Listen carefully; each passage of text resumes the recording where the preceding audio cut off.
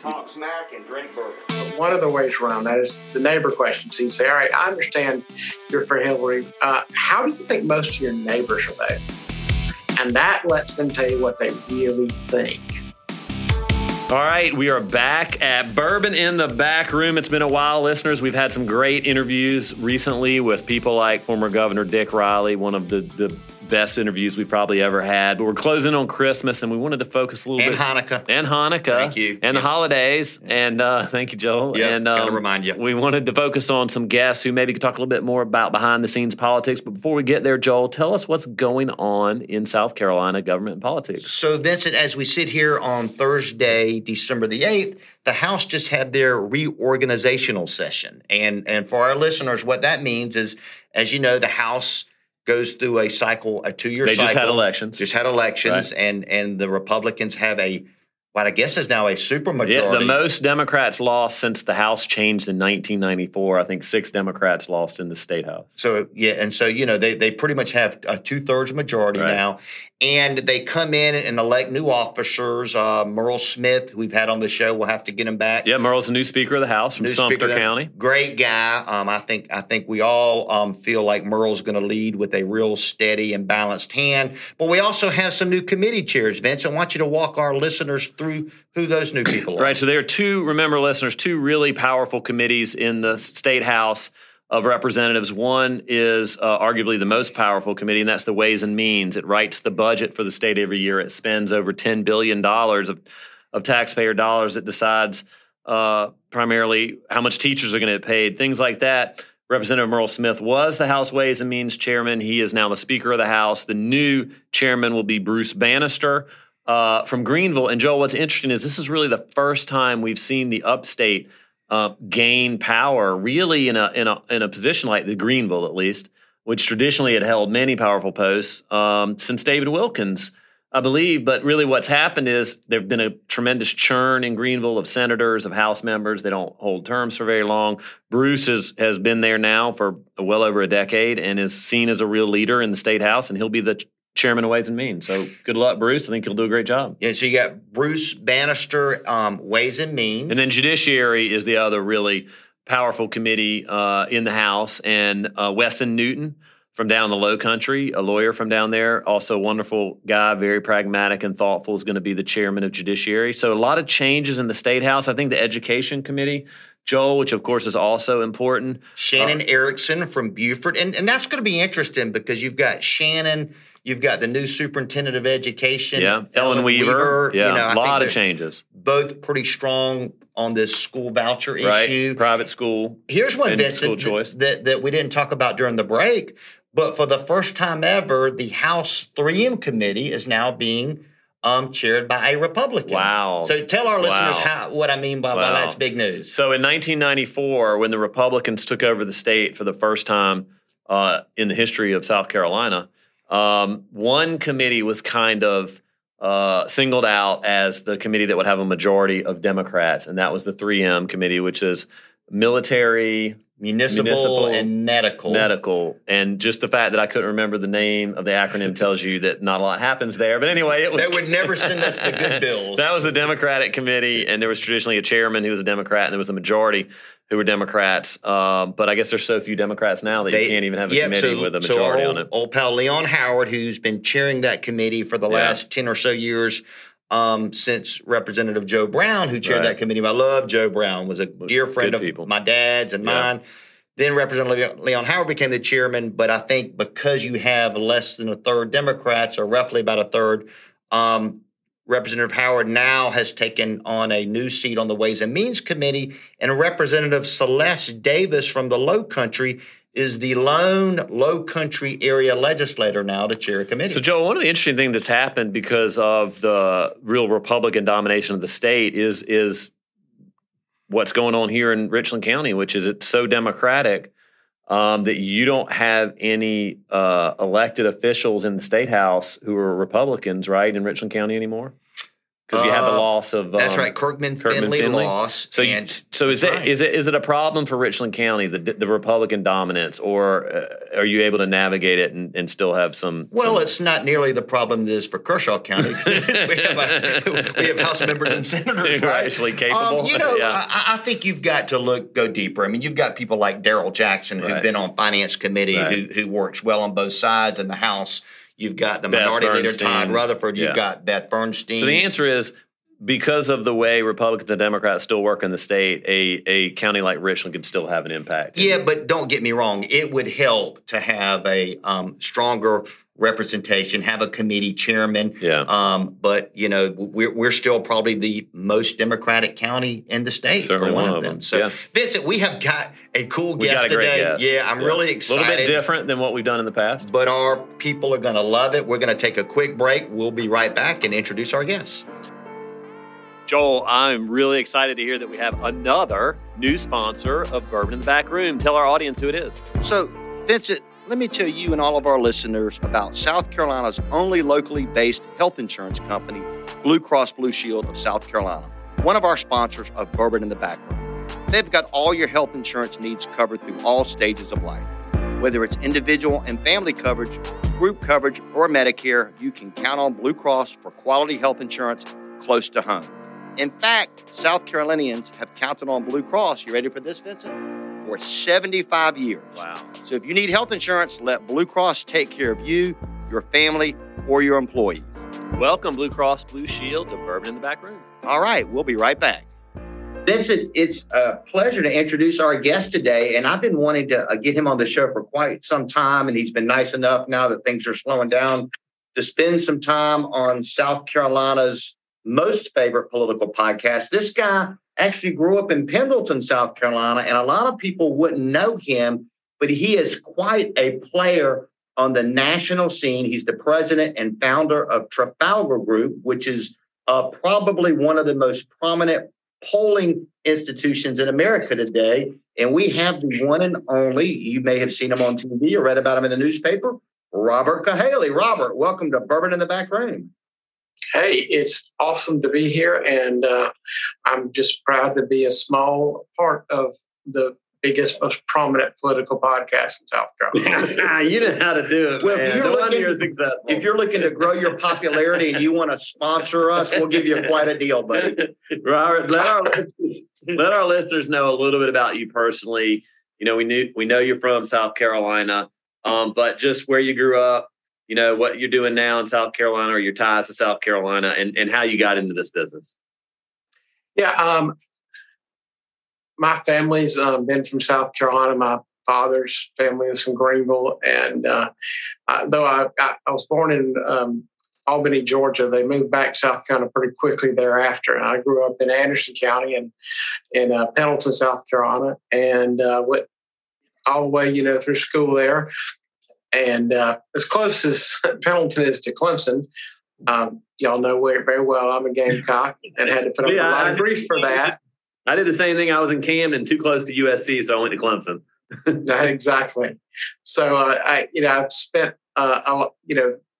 South Carolina's very formative. I mean, it's just everything I've ever done from the beginning of politics, and when I was a kid going door to door for county council races. In the Democrat primary, I'll have you know. That was a long time ago, man. You won't find any Democrats in Pendleton anymore, Robert.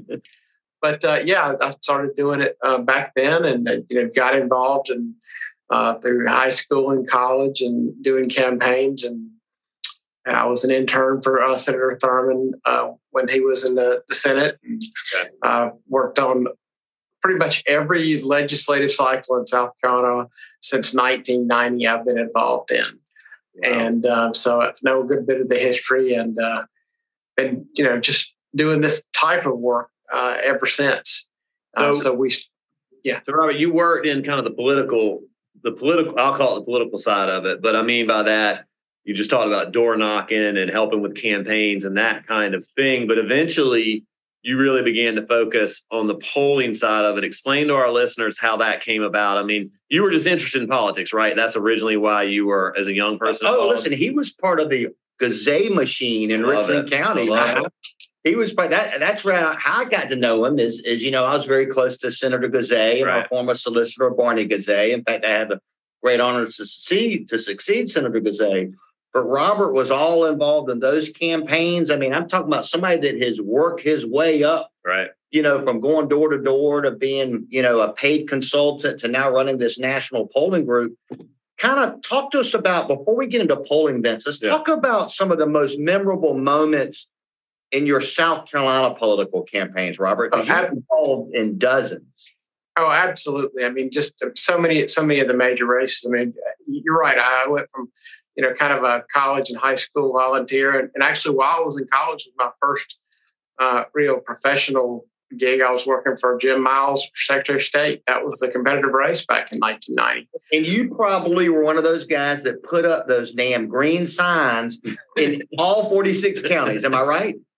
I wish I could take credit for that, but his son, Mel Miles, is the one who handled that. Okay. And Jim had a great philosophy. Those 4x8 signs would fill up the back of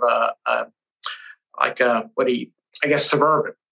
And the boys weren't allowed to get a hotel room. They had to sleep on top of the sign. So the first day, they had to put enough signs so there was room to sleep in the back of the truck. And so they were all over the state putting those up. And so I've done everything from that to my first real big chance was working with David Beasley in his first race for governor. So I mean that was a paid staff role, and I did that and went on to do 1994. Is that right? Yeah, that was started in 93 actually. And then that was one of these years the primary got moved. All the way to August, if you might recall. Who was in that primary, guys? I'll bet our Ravenel, Hartnett. I believe Ravenel, Hartnett. I want to say it might be a third person. It was a really close general election race. I think David won. Extremely close general election. And I always like to, that's actually, it's funny that you mentioned that. That's what got me so interested in polling is that election. They were going through some briefings and I watched the way toward the end, Nick Theodore was kind of surging and he was coming up and Beasley was dropping. I was watching them giving us the polling reports. And then right at the very end, and this is what can happen in any political race, you might remember the Susan Smith thing happened on that Friday. Yeah. And the polling stopped and Beasley dropped his drops and Theodore's increases just froze for 3 days. Interesting. And that's pretty much where the race finished. It was right where it was Friday with Susan Smith. Yeah, people were more interested in the Susan Smith absolutely murder. And remind our listeners. And that was, of course, the Susan Smith whose children were drowned, and she had claimed an African American man did it. It turned out she had, unfortunately and sadly, killed her own children. In South Carolina, being such a small world, the prosecutor at the time was a guy by the name of Tommy Pope, good friend of ours, who is now the Speaker Pro Tem of the South Carolina House of Representatives. That's right. And at first, I mean, exactly when she had made that claim, it was like an all points bulletin. Everybody was out looking for the people who had done this, her children. Right. So it really did kind of captivate. It didn't start with her pleading guilty or admitting it. I want to say it took a couple of days to admit. Absolutely, it did. Yeah, people were out. So it took everybody's attention, but that gives you the sense how something outside of politics can completely derail even the best laid plans. I would tell you without some, this is my opinion, but without Susan Smith and the whole incident, I think there's a good chance Nick Theodore wins that race. Wow. Well, that was the way the polling was headed. We've learned oftentimes that the results are beyond your control. You do the best you can one way or the other, and then hope time is on your side. And we're so proud of Governor Beasley and what he's doing right now with the absolutely to help feed people across the world. A quick story on that. I had texted him recently. We stay in touch with each other. And because we've been trying to get him on the show, and he said, "Joel, let me get back to you. I'm in Ukraine right now." Oh wow! I mean, he's doing great. No, and he helped me with Lebanon a year and a half back during that crisis. Yeah, to get some, or I helped him, or he did a lot more than I did. Let's put it that way. He has just been an asset in the entire state. And I mean, what he did as governor. There's a lot of major things that happened, and even that first term that kind of defined how things would unfold later. Yeah. And I don't think until recently we had a governor that worked as hand in hand with the legislatures he did. And what he's doing now is just, it's really good from my perspective. It's good for these people around the world to see an American working that hard to help them. I think that's good. That's good for America. Genuinely cares. You talked about how sometimes underestimated David Beasley and his governorship was. His successor, Jim Hodges, and he are really great friends now. Obviously they had a tough campaign, but I love being around both of them at the same time. And I think both of them, if you look back on what they accomplished in those single terms, I would stake maybe against a lot of what we've seen over the last 20 years after them. Robert, talk a little bit. You opened the door to it, but you watched polling during that race. It grabbed your interest. Tell us how your career progressed from there. But yeah, I went on and continued we built political firms over the years, and we kept growing those and expanded to so many different states. I think by the last year we were doing a lot of consulting. We were in about 22 different states, but notably always South Carolina was one of the key states. And then, random states like Kansas and Michigan and Utah ended up moving it very big into states we were doing a lot of work in. So, but it was in 2008 when I just realized I was really frustrated with the polling I was seeing and just the fact that it was never consistent and the people weren't doing it very well. And you mentioned Gazet. So back in 2002, when we were both working with Warren Gazet, I think it was Warren. Warren? No, you're right. It was, let me think about it. It was, he ran, because I ran in 4. It was 2000 when he had that primary against Rusty DePass. Yeah, it was 2000. That's right. Yeah. And I got to spend a lot of time in that race with Rod Shealy. Sure. And I learned a lot about polling. I give him credit for so many things that I learned. We miss Rod Shealy. Let's pause 1 second. Yeah. We always try when we bring a name on. Rod Shealy, for those who don't know, was the son of the late Senator Ryan Shealy. Rod was one of the most prominent political consultants in South Carolina. His sister, by the way, Lori Shealy Unum, started the great movement that provided for autism legislation to be passed around the country. Vincent and I worked with her. And his son Ross worked on my first gubernatorial campaign. And Robert, but he was a kind of a trailblazer. Absolutely. Rod was out of the box. Yeah. And he lost a contemporary of Lee Atwater. Yeah, he was relatively as a young man due to cancer, right? Yeah, absolutely. And it's he had actually the same kind of cancer Atwater did because of, I would credit that he kind of grew up in that era where they were using those very, very powerful phones. And those two in particular were constantly on that big phone. Right. They worked very much mobily. And Rod was just, he completely thought outside of the box. I'm not even sure if he knew the box existed, but he had his way of doing everything. And so I learned a lot just kind of being around him. And I would love to tell you that it was all a great relationship, but it wasn't always. I was a young guy, felt a little threatened by a guy older like Rod coming in, and like they thought, I needed adult supervision or something. So there was some resentment there.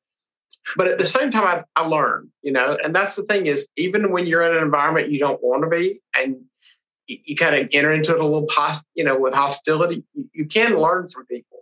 And so sometimes you have to just tone that down and just realize that everybody has something to teach you. So we interrupted you, but you were talking about the Gazet race in 2000 and how that helped lead to the development of your career. Right.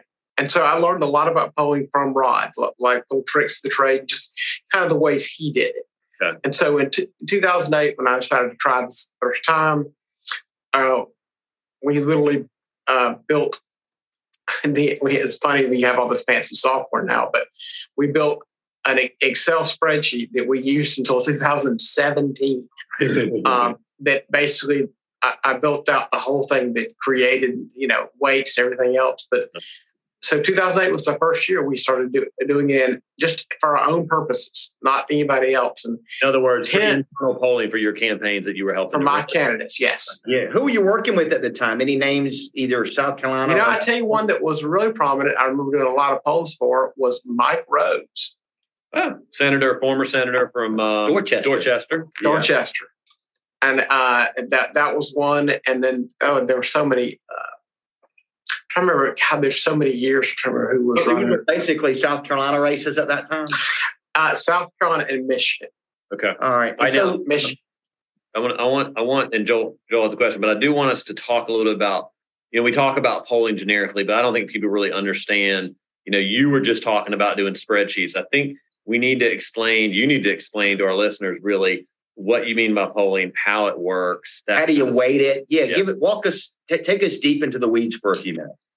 Okay. Well, what the purpose of the poll is not so much a predictor, but a snapshot of where a race is at any given moment. A poll says, all right, at this moment in time, here's how it looks. And so you do that by gathering responses to some sort of set of questions. And, to make it uniform, they need to be the same questions. And there's so many different ways of doing that and different thoughts, but what are some of those, Robert? Tell us. Well, there's a lot of, first of all, let's talk about collection methods. Okay. So one of the, staple of collection methods has been the phone call, a live person calling another live person asking a questionnaire. So then with new technology came automated polls, and people could answer polling questions pressing buttons. And now, as we moved into the internet age and texting, you have text polls, you have email.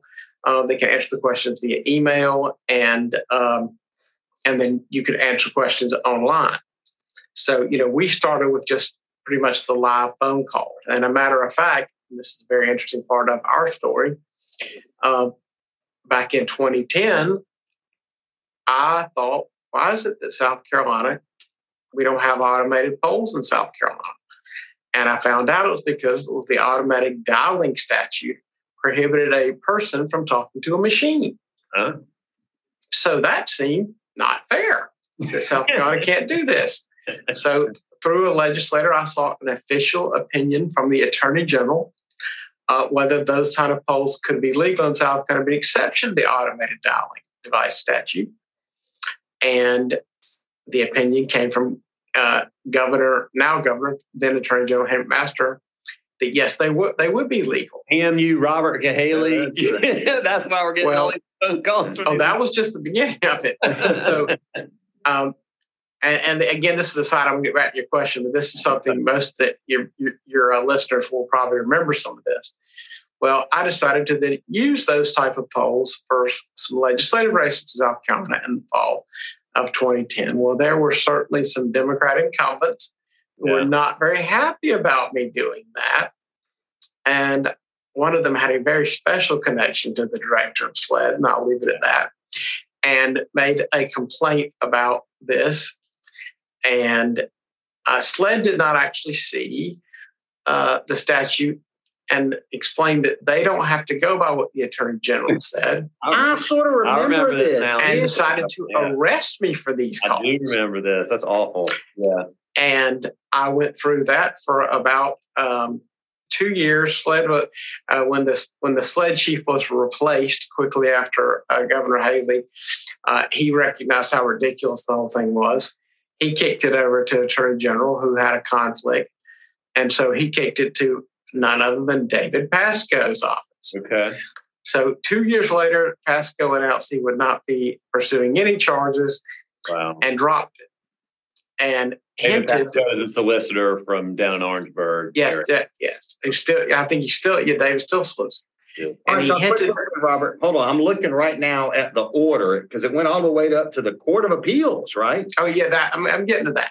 Okay, all right. So anyway, Pascoe hinted, we don't think he broke the law, and even if he did, the law might not be constitutional. Well, I took the hint. Pascoe's a smart guy like that. Yeah. And I was told, hey, you know what? Just because these guys drop these charges doesn't mean somebody else can't pick them up later. That's not a guarantee. So then I took the law to court, and we took it to federal court, and Judge Childs, who I thought would have been a great pick for the Supreme Court. Yes, but is now going to serve us well in the D.C. court. Absolutely, because she is a first-class judge, and she is not as bipartisan I think as you can get. And I really have a great respect for her. She ruled that the law was unconstitutional.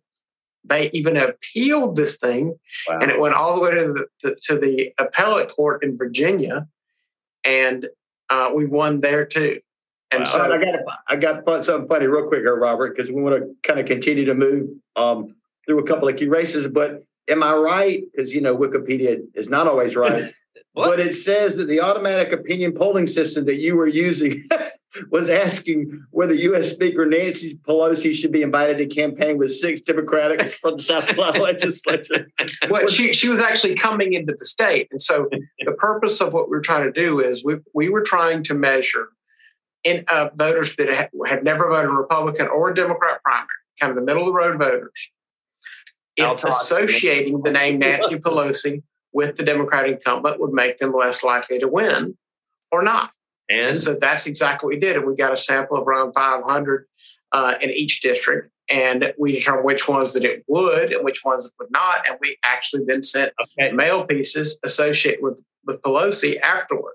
So I'm glad you brought that up, though, because that actually, we were talking about the purpose and use of polling, and you talked about it gives you a snapshot in time of a race, but it also does other things, right? It tells you potentially what messages will work and what won't.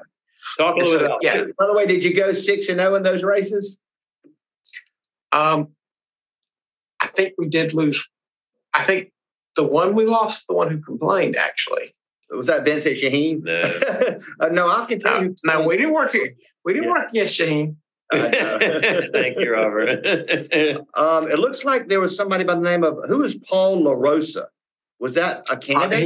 He was the very overzealous sled agent who was trying to make his bones on getting this thing, and that's why he was named in the suit. All right, Robert, back to the polling. So anyway, I was telling you all this to say that here's a polling method that once we won in court, we actually had that law, the automatic balloting statute, as it relates to politics, stricken from the South Carolina law book. So it was something that we brought into that. So that's one other way of collecting. So you have all these different collection methods. And I'm a big believer that you need a big sample size. So a lot of people get a smaller group. They try to, so when you put your questions out there, whatever methods or mix of methods you use, you gather answers. And then when you take those answers, you make determinations about where a race is, what issues are and are not popular, how people would rank issues. Like when you ask me, what's your most important issue? What's your second most important issue? So you can do a lot of things to kind of figure out where an electorate is. And again, you could test a message. Are you more or less likely to vote for a candidate, who believes this about abortion or believes this about guns? So you test messages. You can get a snapshot of where races are, and you get an idea of how important and likely their voting is by asking about intensity.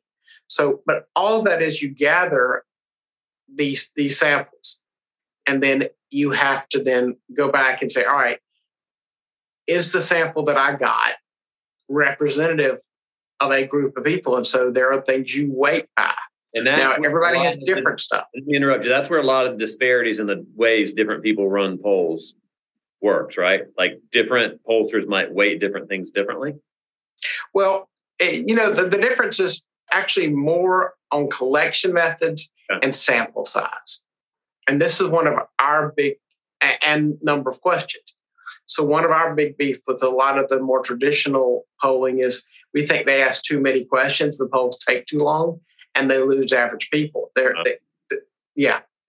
All right, Robert, I want to take you to 2016 because I think this is where you went from being like one of many, and you pretty much work for Republicans only. Is that a fair statement? Well, if you look at 2020 and 2022, we don't really work for candidates. I mean, we do polls for candidates, but the public polls we put out there are not for any candidate or anybody. Do you work for the party? Who is your client? No, we do not work for the party. I can guarantee you that. If we had a much worse record, we'd work for the party. The Republican Party is not famous for paying. Tell our listeners how the business works, what you do, what your role is. All right, so our model is a little different than some, but let's get, so in 2016, we just believed we had built a better mousetrap. Okay. And we needed a chance to show it. And so though I had a chance after the convention to work with the Trump campaign, I left. I had helped them with delegate retention in the summer, just making sure the delegates went to the convention, voted the right way, and did everything they're supposed to. And then I left because I said, hey, I got to be separate from the campaign. So we actually spent our own money putting out public polls in all the battleground states, and they were very different from what everybody else was saying. Right. And so after 2020, we had actually predicted that Trump would win. He would get 306 electoral votes, which is exactly what he got. Wow. You mean 2016? Excuse me. You mean 2016? Yes, 2016. Right. And this was because, and so we had predicted. We only had 3 states wrong, but they equaled the same amount of electoral votes and subtracted minus. Yeah. But we got Pennsylvania and Michigan, all these places right that nobody else is getting right. And so we again went from polling was one of the small things to do, probably 5-10% of our entire business, to being you were still the entire business, political consulting side of the business, campaign work, and a little bit of polling back then. Right. Okay. Yes. And so this was like a funny story about 2016. So Caton Dawson and I. Caton Dawson, former chairman of the state Republican Party, grew up in Columbia. We were on TV that night for one of the local TV stations talking about the elections. And as Robert pointed out, Vincent, almost all polling had Hillary Clinton winning that election. And I remember Caton telling me afterwards, do you know Robert Cayley? I said, hell, I've known Robert forever. He goes, Robert is probably the only pollster that called it. So here's my question. I was told or read that you called this right because of the way you were asking questions. You were getting information that the other pollsters weren't getting. Can you talk about that without giving us sauce? And the way I did that goes back to South Carolina so deep you can't believe it. So it's called the neighbor question. What you do is and it's a projection device, because what you're doing with is called the social desirability bias. And that's the tendency of someone answering a question, especially when speaking to a live caller, to cater their response in a way that doesn't reflect what they actually believe, but what they think will make the people asking the question think most of them. And so there are many ways around that, but one of the ways around that is the neighbor question. So you say, all right, I understand you're for Hillary. How do you think most of your neighbors are voting? And that lets them tell you what they really think. Even if they don't know that they're really telling you what they really think. Oh, they have no idea. That's why you're asking that. Yeah. But and we were able to see that in every single state, when you ask the neighbor question, the support for Trump went up and Hillary went down. There was no exceptions. Wow. And how much it went up or down depended upon how much weight we would give that answer in the final calculation. And how did you decide? How do you decide that? How do you decide, back to this weighting thing, how do you decide? And that's how, okay, so there's 2 parts. So one, we actually were able to build a model when we did the Georgia and South Carolina Republican primary that helped us figure out what that number was. Okay. Because those 2 primaries, we saw the same thing. Now, of course, in the general election, it's even more. Okay. But it helped us kind of understand it because we asked the questions different ways. And we did some measurements where we used the neighbor question, some we didn't. Now, and then you just saw how close you got it to the actual election in the primary. Right. And so we were able to see how that weighted. Now, going back to South Carolina, that neighbor question was something Rod Shealy taught me. Wow. And that goes back to Rod Shealy doing polls back in the 90s on the Confederate flag. Wow. Oh, yeah. Back when people were less likely to admit they were against it and to figure out where they really were. I swear. That is so great. That is crazy. That's amazing when you go back and look at that. They didn't want people to think they were against it, so they used the neighbor question to see what they really were. Right. Because because there was, it's whenever there's they feel like there's going to be, some kind of, when your views are outside of what you think most people think. Well, it's fascinating to me because, I'm old school, Robert, because I'm one of those that whoever has the most bumper stickers, whoever has the most yard signs, whoever usually is going to win an election. And I go back to Trump 2016, and I'm telling you, you couldn't find a yard sign. You know, you can tell that Joel and I live in very different places, Robert, because there were plenty of Trump yard signs. But in suburban, but let me finish. In suburban, do you just live at Whole Foods? I mean, I don't know what talking about. I got to deal with this shit all the time. You have to live in Shandon. Oh, do you live in Shandon? I mean, no. Remember, I'm the one that says the only tea party that takes place at my district is at Starbucks. Okay, but my point in suburban Richland County. Okay, I mean we know, but suburban you could. But yet he won a lot of those precincts. Yeah. But you're not even talking about suburban. You're talking about Forest Acres. You got Prineville and Cram and all that stuff. But he won those precincts. All right, listen, real quick. We got to take, Robert, I'm sure as a small business guy, you can appreciate this, but we got to pay some bills. So we're going to take a break, and then we're going to jump ahead and talk about the midterms, Robert, because we want to kind of get your take on that. Robert, in the back room, we'll be right back. Joel, tell us about our longtime sponsor, Lexington Medical Center. Lexington Medical Center has provided the highest quality care to our friends, families, and neighbors throughout the Midlands for more than 50 years. As the best hospital in the Columbia metro region, Vincent, and the second best hospital in South Carolina, according to U.S. News & World Report, Lexington Medical Center, you'll find the most advanced medicine, state-of-the-art technology, and compassionate care right when you need it. All right. Thank you, Lexington Medical Center. Joel, do you remember when I was the chair of the Senate Arts Caucus? I certainly remember that. Why do you ask, Vincent? Well, one of our sponsors today is the South Carolina Arts Alliance. They were one of our biggest supporters to promote the arts in South Carolina. Joel, they're a 40-year-old nonprofit organization, the only statewide art service organization in South Carolina that focuses on advocacy, leadership, and development. They help small arts organizations around South Carolina with funding, with advocacy, and with putting on the arts. And Joel, you know what? They are now a proud sponsor of Bourbon in the Back Room. We'll be right back. Art matters. All right, Joel, we're back talking to Robert Cahaly, now famous pollster nationally, but from South Carolina and still has his roots here. We've talked about where he really proved to the world that he knew what he was doing in 2016. He predicted the Donald Trump race almost to the T. And then, Robert, move us into your development of your business and into 2018, what you saw there. I know in 2020 you had some real success, and then we'll talk about the midterm. So let's pick it up and go. Yeah. So basically, the polling side just kind of took over the whole business. And there are a lot of ways to do this. And you can work for candidates, you can work for parties, you can work for groups. So in 2018, we had... we realized we brought in so much private sector business by doing and getting the attention for the polls. We continued to fund public polling ourselves. And in 2018, we were able to get a lot of the key races right when others got it wrong. And most importantly was Florida, where we were the only firm in the country to predict DeSantis would win.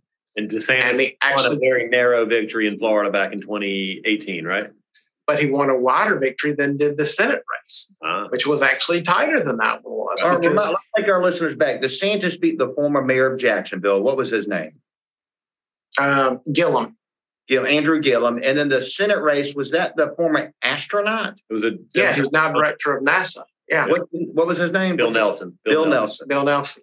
Right. So, and with Gillum and DeSantis, there was a hidden vote, a shy voter of about 4%, but that did not exist in the Senate race.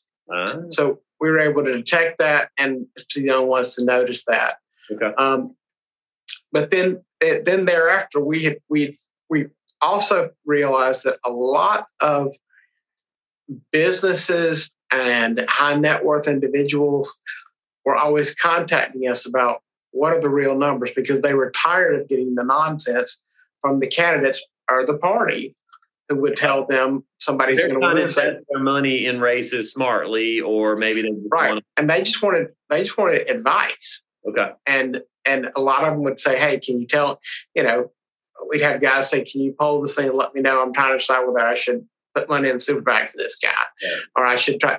And so we realized this is the way we want to go. Instead of working for candidates, right. So we built a membership where organizations, individuals can join our polling group and become a member, and depending on what level of member, that gives them what level of information they get.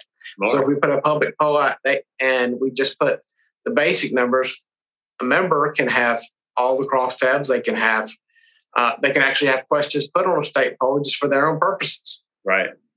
So that was 20, and so then we did that in 2020, and in 2020, again we had a huge kind of hidden vote. And so everybody was predicting this Biden was going to win with this huge landslide and win these states by 10, 12 points, and it just didn't happen. It was a lot tighter than anybody thought it would be. There was the famous Washington Post ABC poll that said Biden was going to win Wisconsin by, I think it was like 14 points. Of course, we said Biden will win Wisconsin by half a point. That's exactly what happened. And after 2020, we were tied for first in the Real Clear Politics rankings, and 538 gave us an A minus. So, talk to us about what was different about 2022 politically, but also poll related. Yeah, 2022 was very, very different, and this is starting kind of emerging a major difference between the Republicans and the Democrats. Republicans are still stuck in an old model. They are stuck in a model of election day and thinking that TV ads win elections. And the Democrats have, for the last few cycles, really invested in building massive grassroots organizations and doing work on the ground. Yeah, Ben stepped back from voting in Georgia. In fact. Robert, I don't speak like a Georgian. But Robert, when we were talking before the show, you mentioned that you felt like that this actually was a Republican wave year, but Democrats strategically deployed their assets in specific races to offset that. Talk a little bit about what you meant by that. Yes. So I would tell you it would look at it this way. Great example. The New York Yankees won 111 games and lost the first round of the playoffs because it's not about being hot. It's about being hot at the right time in the right place. Yeah. And so in the places where the Democrats did not do any type of focus, the natural occurrence red wave happened. You look at Florida. You look at South Carolina. I mean, I think South Carolina was 6 House seats split. I mean, that's a wave election. New York, 4 seats in Congress, and Zeldin comes closer than anybody's come in 20 years. There were a lot, Ohio, North Carolina. There were so many states where there was this wave, and then all of a sudden, this wave hit a wall in certain states. And those states were ones where the Democrats deployed their organization. And it is really, really good. And the Republicans have not adjusted to this. The Republicans are not basing their efforts on some states 5-week, 6-week, 7-week, 8-week political calendar of early voting. And they're still running things like it's, 2004. And that's not the way to win elections. And so in those states, what would naturally have occurred did not, because frankly, the Democrats interrupted it and did a get out the vote that is immeasurably better than what the Republicans are doing. And is that where, Robert, it was very challenging for you and other pollsters to hit it again because you couldn't really measure what was happening under the radar, perhaps? Absolutely. Because, and I say this carefully because I'm not trying to be critical. Whether you think ballot harvesting is right or wrong, it happens. Somebody who is at home, maybe they're shut in, for whatever reason, left on their own devices, would probably not vote and probably not going to take a poll. But a good organization can turn that person who might not have ever made it to the polls and do a vote. Right. Now, that is a very hard person to measure because, again, they weren't even thinking about the election. use the term balance harvesting. What does that mean? Okay, what that means is when somebody other than a voter gets involved in making sure the voter votes and the ballot is cast. So let's say your mother's handicapped and she's in a nursing home. She's normally not going to vote on her own.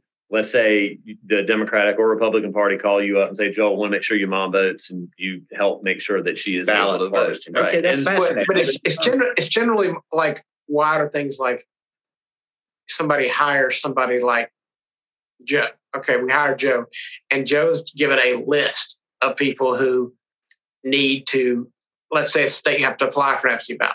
They'll go. Joe, your job is to get on the ground, go visit these people, make sure they get their application in, walk them through the process, make sure they get their ballot.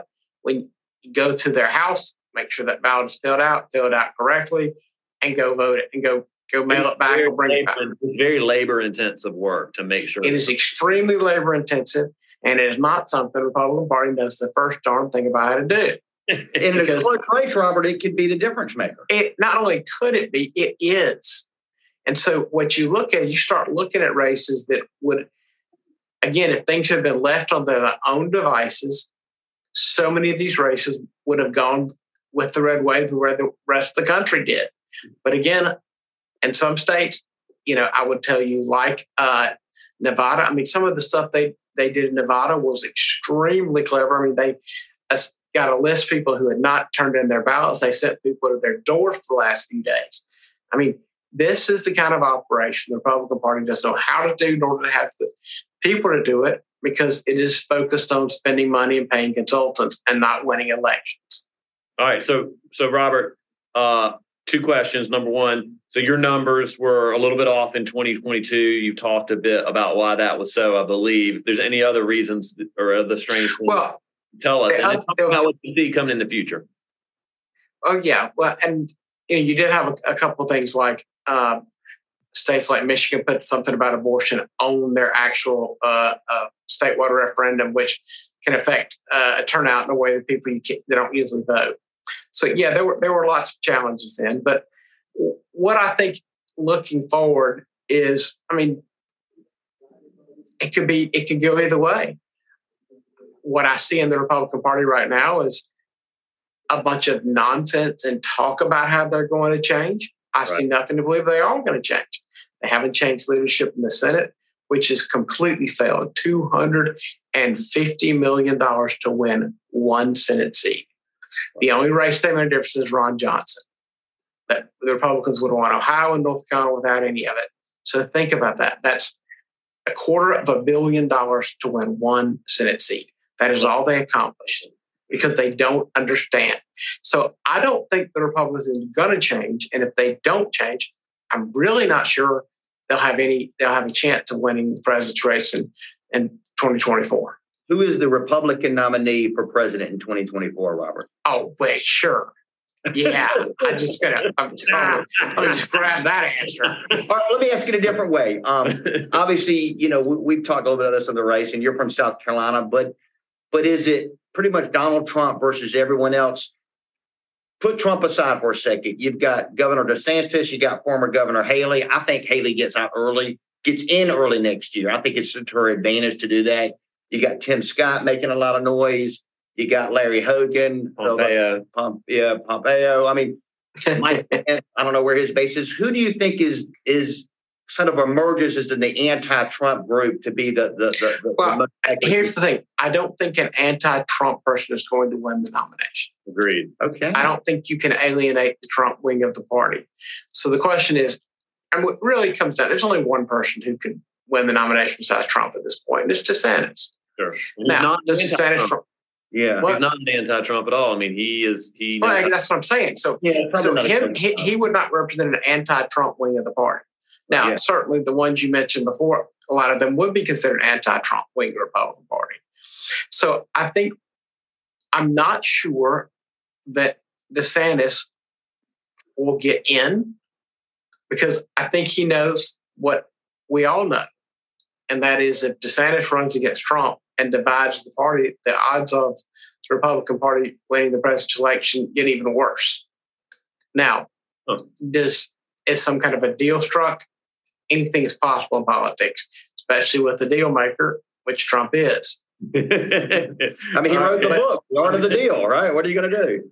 All right, Robert, we're going to need to wrap it up. But I want you to tell our listeners a little bit about the name of your company and why you call it that. All right. So we picked the name Trafalgar because I'm a huge fan of a guy named Horatio Nelson, who was admiral in the British Navy. And I actually have a dog named Ratio. Horatio is his full name. Yeah. And English Bulldog, I might add. All in. And right. So the most famous battle was the Battle of Trafalgar, where Nelson was outnumbered and outgunned, and yet he won. And so the idea is that a superior strategy can beat, more numbers, more money. And so I'm a big believer that strategy wins, which is why I am so definitely disappointed in the Republican Party these days. Because I don't believe they understand strategy anymore. They understand how to make a profit, but not strategy. But it is literally, that was so fascinating to me in history, and how that one battle changed Napoleon's entire plan about going westward, and made him refocus on taking things via land and leave England alone. So it was a very major point in history, and I was always been fascinated by Nelson, so that's where the name comes from. So cool. All right. Well, Robert Cahaly, thank you for being on the show today, and it is fascinating to watch you and your success coming from little old South Carolina across the nation. Well, I will have to add one thing. Go Cox, and Clemson will have to wait another year. Yes, sir. I tell you, it's been a great couple of weeks around here in Columbia. It's been Robert. Yeah, we have a satellite office in Clemson too. So yes. Right. Hey, Robert, thanks for joining us, and we'll have to have you back on again because this has been a fascinating conversation. Wishing you the very best over the holidays, and keep doing great work, buddy.